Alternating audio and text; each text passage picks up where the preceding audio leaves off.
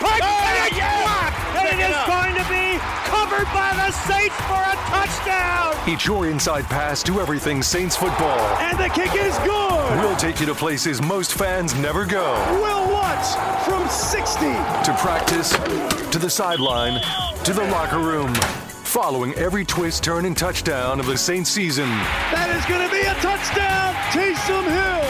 Taysom TD. Welcome to Inside Black and Gold. And that is going to be a touchdown again. And guess who? Mike Thomas. Now, here are your hosts, Steve Geller and Jeff Nowak. Oh, baby! Who dat, and welcome into another sports talk-fueled edition of Inside Black and Gold. This is how we've been handling the first episode of each week during the off-season, as Steve Geller and myself, Jeff Nowak, try to get a little bit of R&R as we enjoy this month of downtime between minicamp and the start of training camp, which is reportedly to be July 25th or 26th. We should be getting those dates pretty soon. But in this episode, we're going to be playing you an interview we did with Ross Jackson of Locked On Saints, and also breaking down some rankings, some quarterback tiers. It's myself, Steve Geller. If you haven't hit the subscribe button, please do that. This first segment, which is recorded from Sports Talk on Friday, we're going to go through the quarterback tiers that were broken down by Will Brinson of CBS Sports. If you want to find that full list, go over to cbssports.com, and he breaks down 7 tiers of quarterbacks, the top tier being the Pat Mahomes of the world, the bottom tier being the rookies of the world, and everyone else slots in somewhere in between. So Steve Geller and myself went through and broke that down, talked about what we agreed with, what we don't. Here you go. I got one of those, I guess, what do you call that picture that I sent you? A meme? Is it a meme? A graphic? That CBS Sports put out about the top NFL quarterback tiers.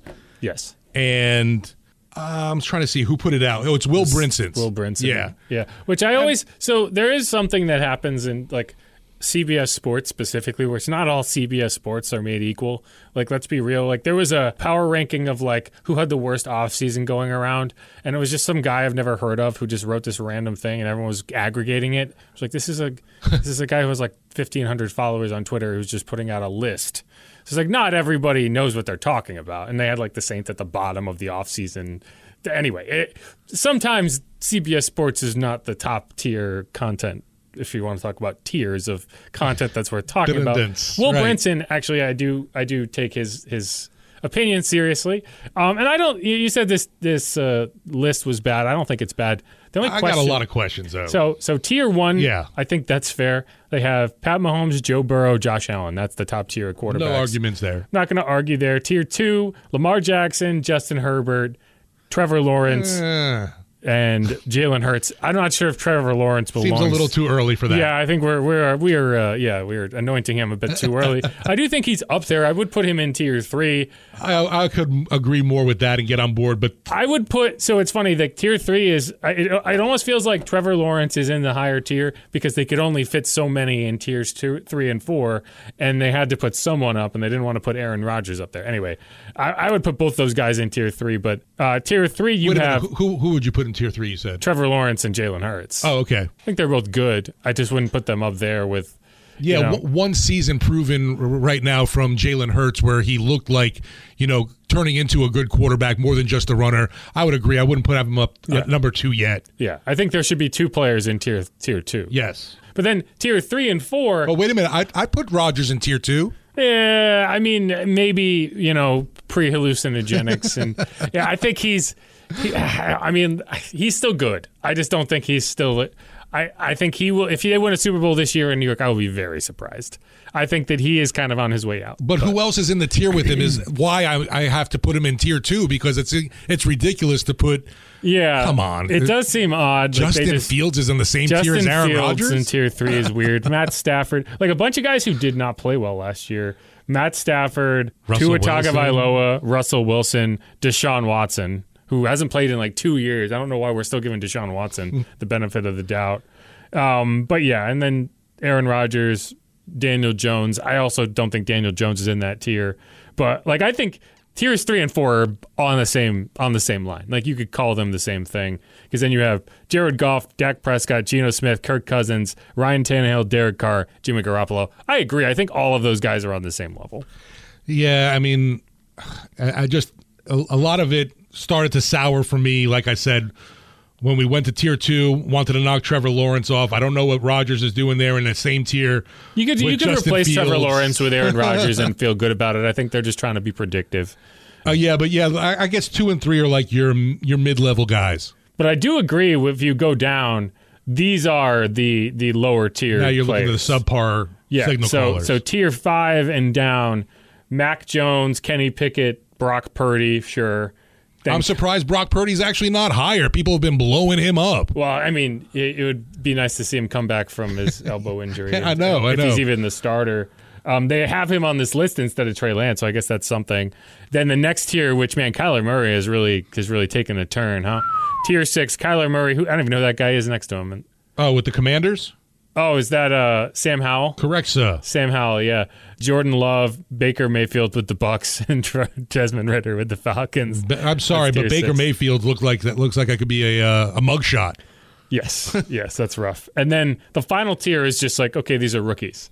Right, exactly. Which I don't know why you would put them at the bottom, but C.J. Stroud, Bryce Young, and Anthony Richardson, which I don't know if C.J. Stroud or Anthony Richardson are technically the starters. I don't know if any of those guys are technically the starters right now, but they're being listed. But I don't hate that. I don't hate that tier list. I think this is fair in that there are a lot of middle of the road NFL quarterbacks who all should be in the same general category. And then there's probably 5 or 6 quarterbacks you would put on a list above them, and then you will rank them. But I agree. Like Derek Carr, I would put in tier 3 and 4 somewhere until he proves otherwise.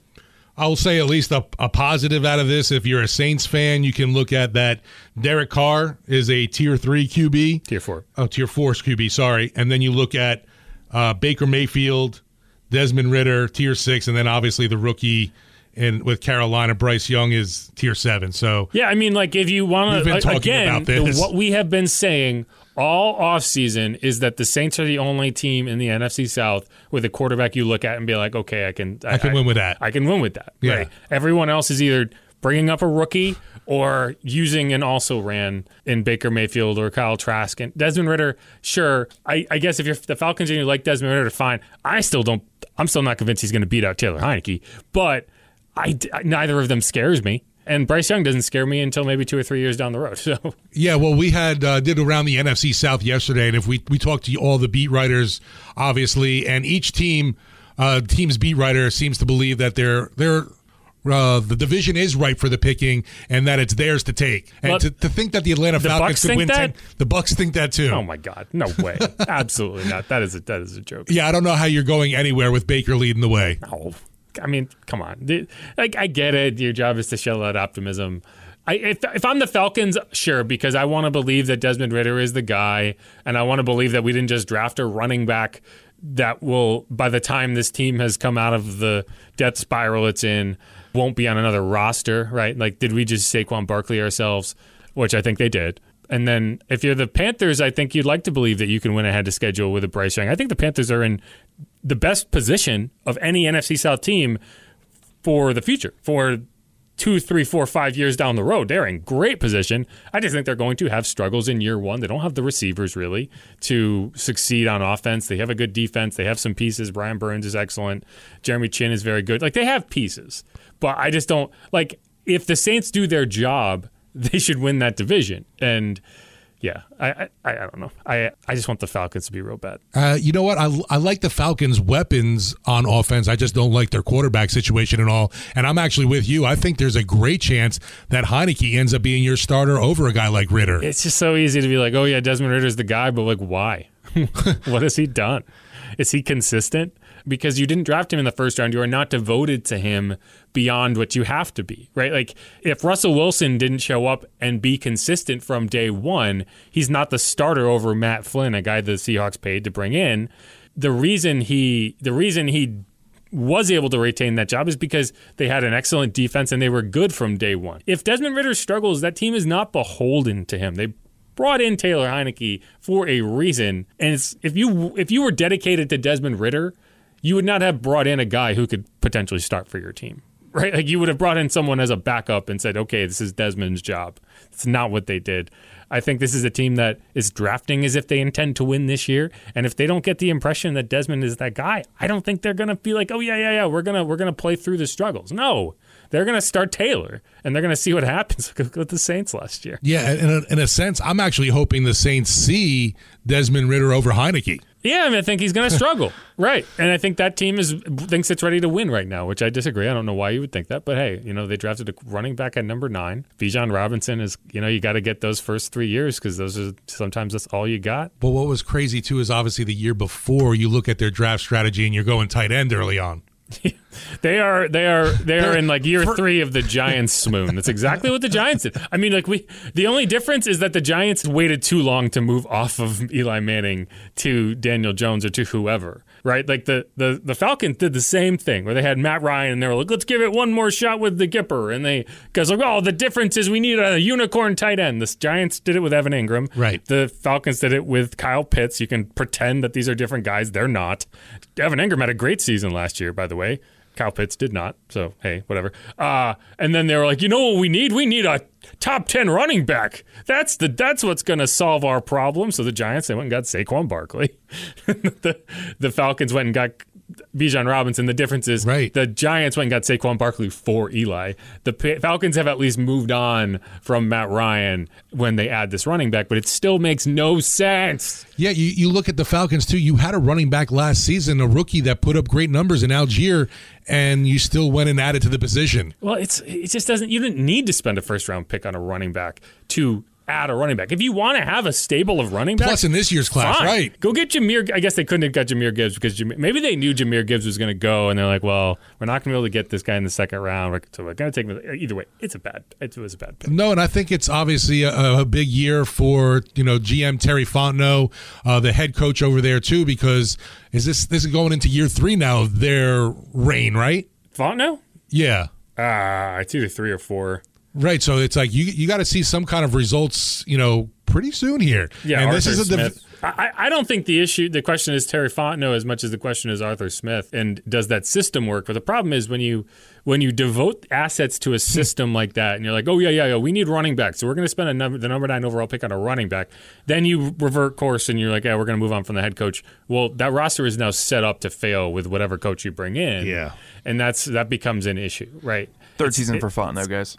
Third season for Fontenot, yeah. So I don't know. I don't think it's going to be a cakewalk in the NFC South, but I don't think there's any reason to look around and be like, oh, yeah, it's ripe for the taking when the Saints are there trying to take it. Yeah, I mean, you look at the Saints squad from last year, and I think the biggest thing for them was getting a signal caller that you could count on in crunch time. That's also could be someone that you could rely on to be a playmaker, and just we didn't see that at all.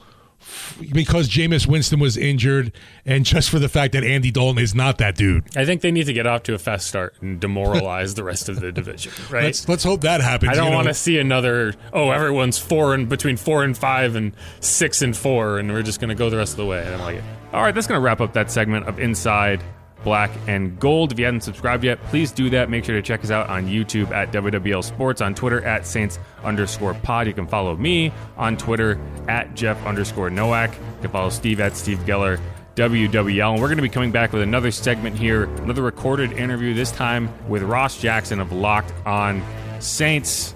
A lot of you probably also listened to Ross, thought it was a great interview. We talked about some pitfalls for this upcoming season, who we could possibly see as a free agent addition ahead of training camp, and a lot more. Stay tuned for that.